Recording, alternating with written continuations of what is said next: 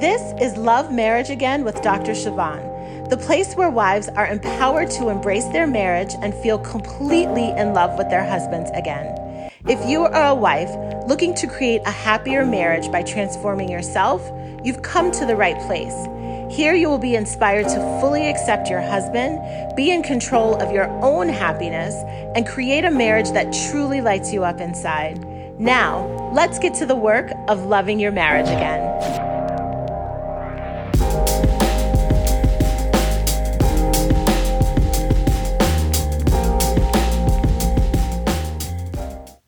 Well, hello there. It is Dr. Siobhan here. Hope you are doing well. Happy day, whatever day you are listening to this podcast episode. It is coming out the week of Thanksgiving, which is also the week of my husband's birthday.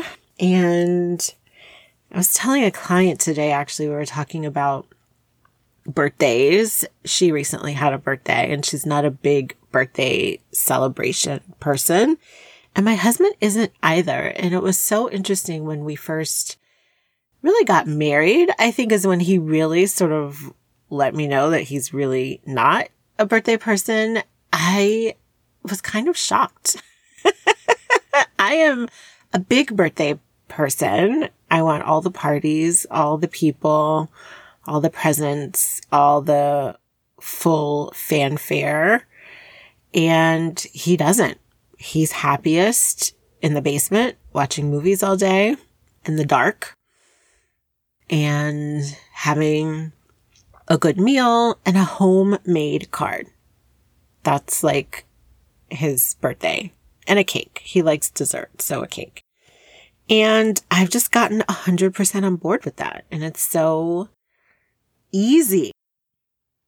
And it's so like low key for me to just know exactly what he likes and exactly what to do. So curious to know for you, like, how does your partner like to celebrate? And are you accommodating? Do you sort of just make it about them and what they want on their birthday? So random little thing there, not at all directly related to what we're talking about. Which is handling trigger moments, a little bit more heavy than birthday celebrations. But this is something that I've talked about on the podcast before as a general topic and something that I will continue to talk about. And, even as I think about the podcast in general, there are layers to learning. Right? And I want you to just think about like, what layer of learning are you at? There's the layer where it's like new information where you're like, I had no idea that was a possibility. I had no idea you could think about it that way or do it that way. Are you at the layer where you have some awareness, but haven't really truly applied it? Like maybe you're a passive listener to content and information and you're like all in it in the moment and it makes 100% sense to you. Yet when it comes to like applying it in your real life, you haven't really begun to do much in that area. Or are you at the layer where you're aware and you are applying it and sometimes it's hit or miss? Like sometimes you knock it right out of the park and remember the information and can apply it in real time or quickly after situations? Or are you in a place of like, I got this, like this is becoming more of my norm, more of my default way of thinking and being, and you're really on the verge of approaching mastery? So I offer that because whenever we get around the holiday season, I like to just offer what a great time to sort of dive in more deeply to this podcast. I actually launched the podcast initially years ago during the holiday season because I wanted people to have something to be able to binge listen to that was valuable, right? We binge listen to, or we binge watch so many things that don't actually add value to our life other than entertainment, which there's nothing wrong with that.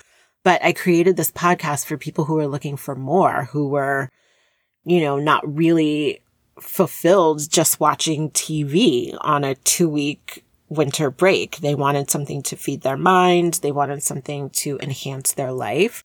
And that's actually how I even found out about podcasts, which I know I've talked about here before. I was nursing at the time my newborn daughter, and I was like, I want to keep myself awake. I've watched enough episodes of Golden Girls in the middle of the night, and I don't want to be watching TV, but I do want something that's going to feed my mind and keep me engaged. And that is how I discovered the Life Coach School podcast, which is the podcast that introduced me to life coaching as a actual profession and many of the principles that I teach here. So that was another sidestep, but still relevant, right? Because I got on that track of thinking from talking about trigger moments, which is what we're going to be discussing today, which is also a topic buried in this podcast and many different episodes. So I want to start out, just in case this is your first time hearing me talk about triggers, with just a definition. And I'm defining triggers as an overreaction to something your spouse does or says. And what I notice about triggers is you feel it intensely. So when I say overreaction, I don't mean that from like a judgment place. I mean it from like you feel in your body that your body is reacting intensely. And what often happens when we are triggered is we want to address it immediately, but that comes because we have a high level of emotional reactivity. We're very angry. We're very hurt. We're very frustrated. We're very sad. And so we want to address that over intense emotion in our body, and we're triggered, right? Now, I think triggers are teachers. That is my philosophy. And there's so much to learn when you are triggered. But most people don't pause to sort of see what the trigger is there to teach them. They are in their emotions. And many times when we are triggered, it leads to blow up arguments with our spouses. It leads to distance. It leads you to say things that you don't mean, which it's so interesting for me to even like think about some of the things that, I've talked to many of you still struggle with, and just how much more intentional I've become in my communication with my husband, that I rarely now say things that I don't mean. And I want you to think about like, what would that be like for you if you never said something that you didn't legitimately mean and thought about and really wanted to communicate? I think sometimes we allow our emotions to drive us to say things that we don't want to say when we really step back and think about it. So, you also feel a lot of guilt and shame when you overreact, right? And you say things that you don't mean and you're blowing up. You feel awful in hindsight. Like that was such an overreaction. You also can, if you don't shame yourself, you get into the cycle of blaming your partner and ruminating over how wrong they are, how badly you are matched as a couple. And that feels awful, right? So when you think about the experience of being triggered and reacting out of your trigger, not much good comes out of it. Yet, this is what happens. These are the exact things I know happen because many of you tell me this is what happens. So it's not easy to handle triggers in the moment. I have one client that is always saying like, yes, I get it. This is so good. I'm on board. Yet in the moment, I have a hard time. And I want to just normalize that. And for most of these things, what you're going to want to aim for in the beginning is quicker hindsight learning, right? Sometimes you're not going to catch it on the front end, but you're going to notice it on the back and you're going to reflect and notice like, oh yeah, I could have handled that differently. I see where this emotion led me to say the thing that I said. And so hindsight learning is beautiful. And I want to acknowledge that while you're learning to sort of get ahead of it and make better choices in the moment. But what makes it so hard to manage your triggers is it really is instantaneous. Something happens, immediately you have a reaction. And sometimes it's hard to even catch the thoughts without practice that are leading you to react the way that you're reacting. Triggers are also multi-layered. Remember, I said that triggers are teachers, which means that triggers tell you something about what's happening right now, but they also tell you about things that have happened in the past, whether that's things in the relationship specifically in the past or things in your own life that have happened in the past. And so it's like a web of things that lead us to the experience of being triggered or overreacting or intensely reacting to a situation. What also makes navigating triggers hard is most times people miss the real issues of what's going on. So our spouse says something, we're triggered, and we think that's it.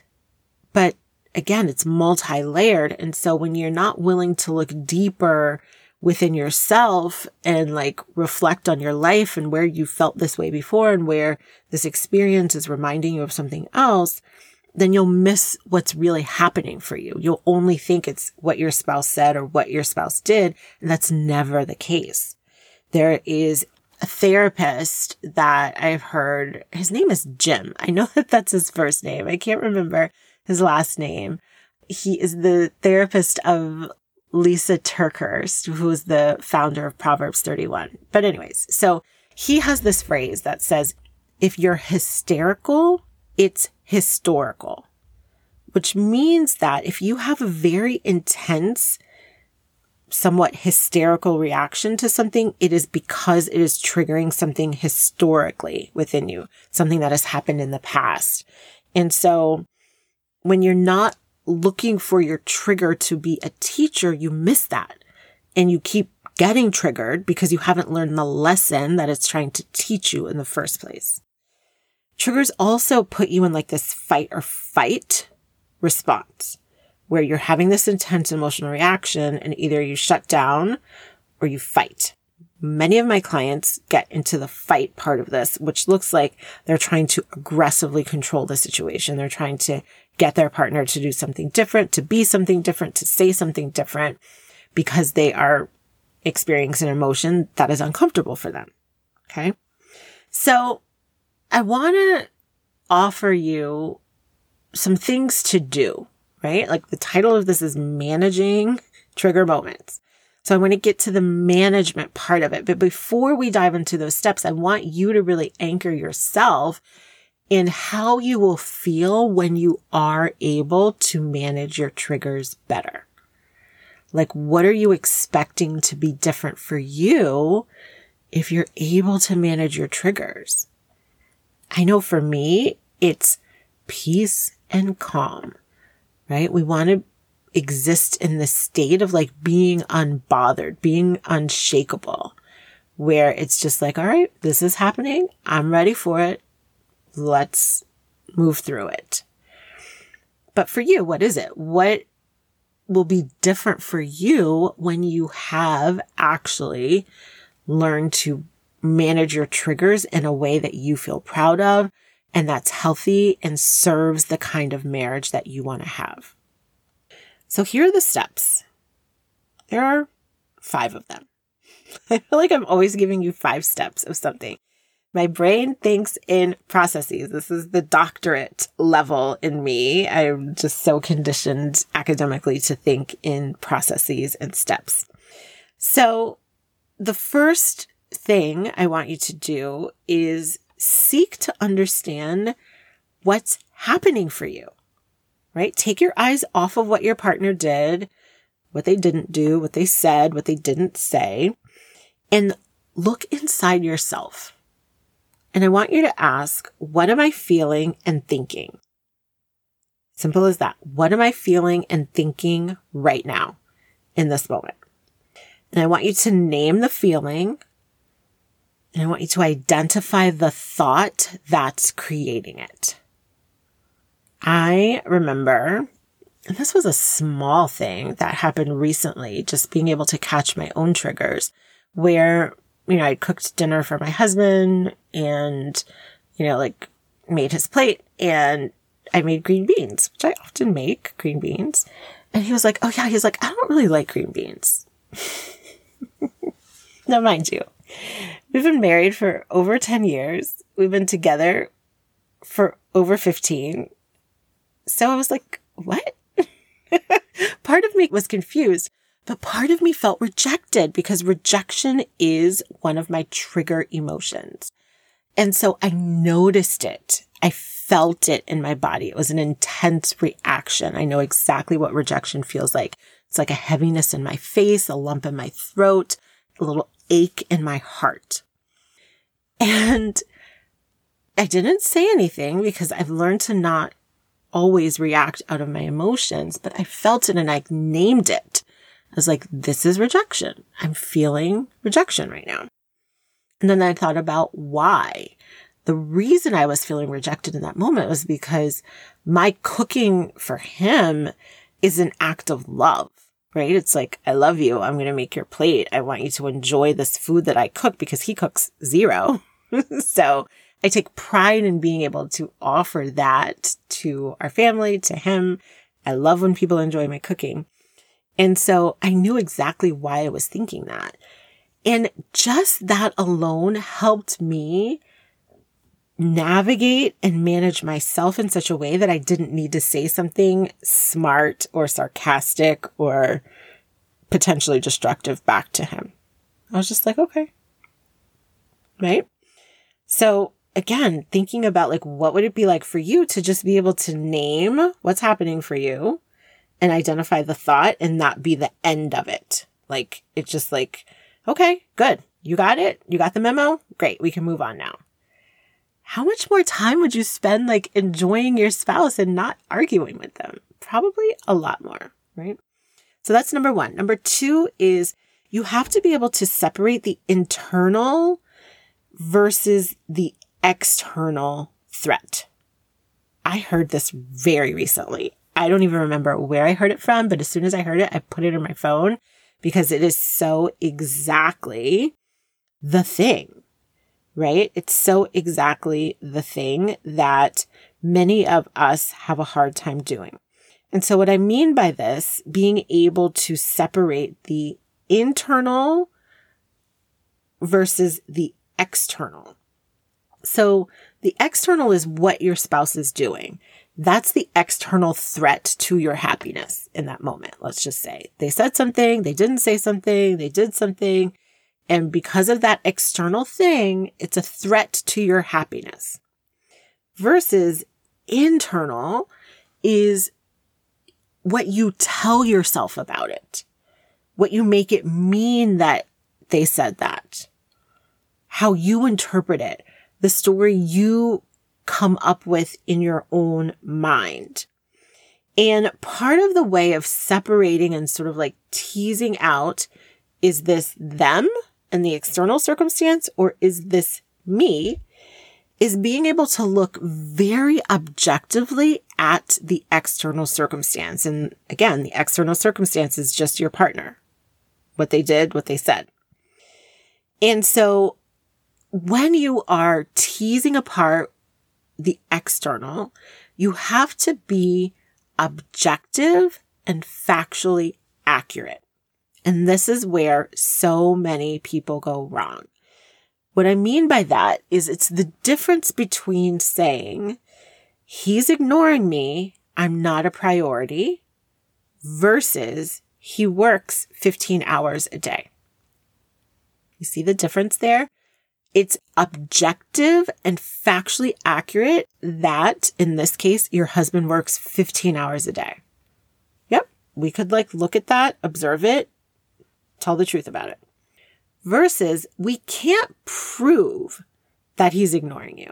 We can't prove that you're not a priority. That's the story that our brains layer onto it. That's the meaning we give when a partner works 15 hours a day.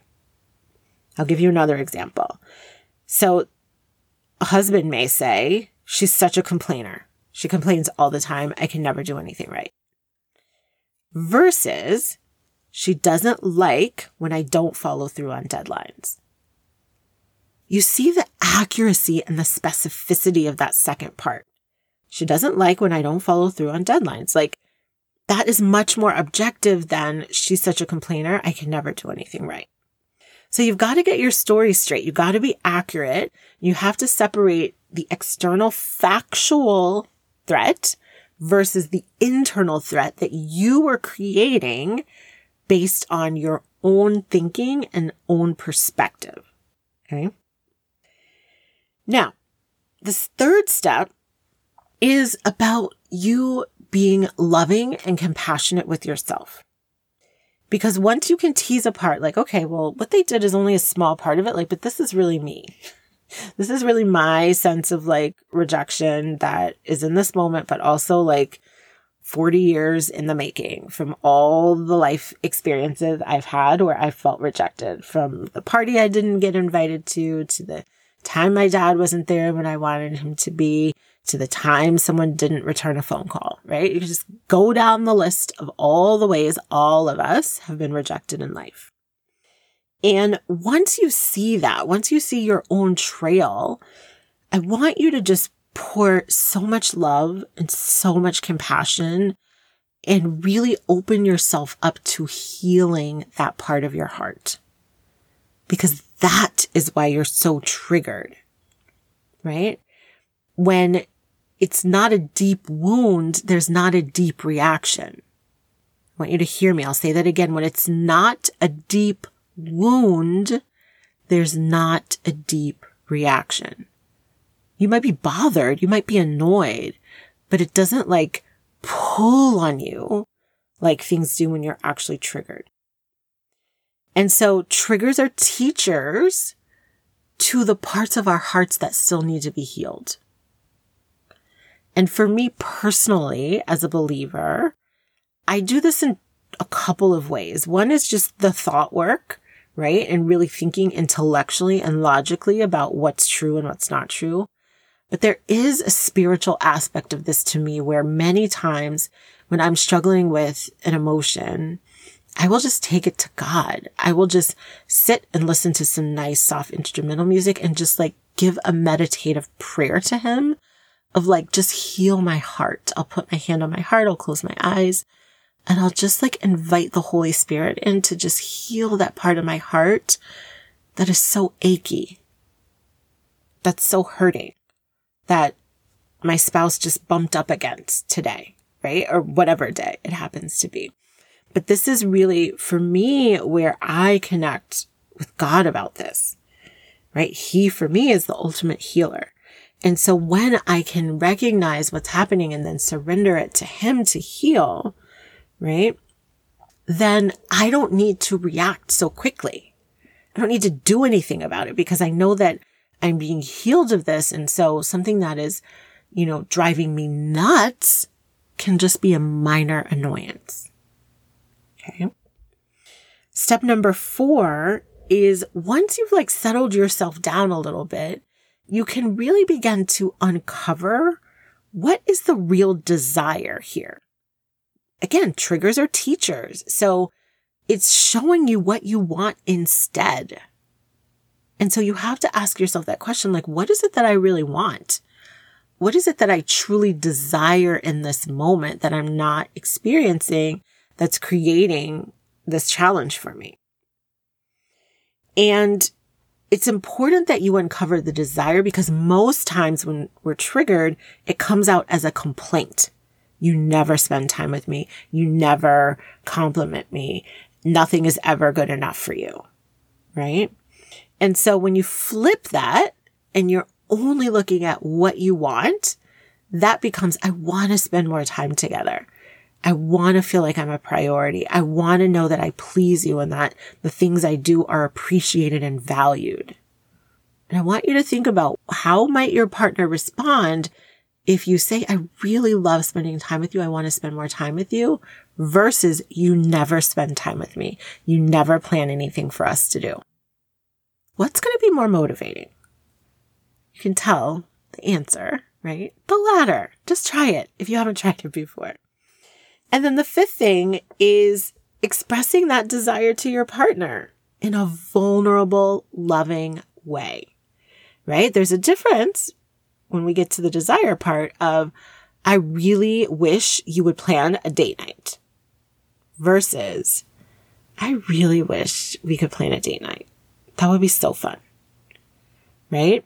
So you want to lead with love in this request because what you're wanting in your marriage is all about love. Everybody's wanting to feel important and valued and appreciated and loved and cared for. And so you want to make sure that when you're articulating your needs, you're doing so in a way that's inviting and welcoming, opening the door for love to come in, not pushing it away because you have an attitude because you're overreacting. Okay? So those are the steps. Understand the trigger and what's happening for you by naming your feelings and your thought. Separate the internal versus external threat, being very objective and accurate. Pouring love and compassion and healing on that part of your heart that's hurting. Uncovering the hidden desire and framing it in a desire, not a complaint. And then expressing that desire to your partner with vulnerability and love. So there you have it. Handling trigger moments. If this is something you would like more help with, if this is something you would like to work with me directly on, in addition to lots of other things that get in the way of you having the kind of marriage that you want, I invite you to take the next step and book a complimentary call with me to discuss my 6-month private couples coaching program. We will have the opportunity to have a 2-way conversation where I can hear exactly what your triggers are, as well as other things that are happening in your marriage that aren't working for either you or your spouse. We will talk about how to make things better. I will map out a very specific plan for you, and then we'll have the opportunity to decide on that call, yes or no, if you will be moving forward and working with me one-on-one. So to do that, you'll go to my website, drchavonne.com, drchavonne.com. And you will click the Work With Me tab. There will be a link to schedule your appointment directly into my calendar, and I will meet you there on Zoom. All right. Thank you so much for tuning in. I will be back with you next time. Now, if you loved this episode, you will want to download a free resource I created called 13 Beliefs to Hold On to When Marriage Gets Tough. Download it at bit.ly/13 marriage beliefs. That's bit.ly/13 marriage beliefs. And of course, I will be back with you next week. Until then, commit to loving your marriage again.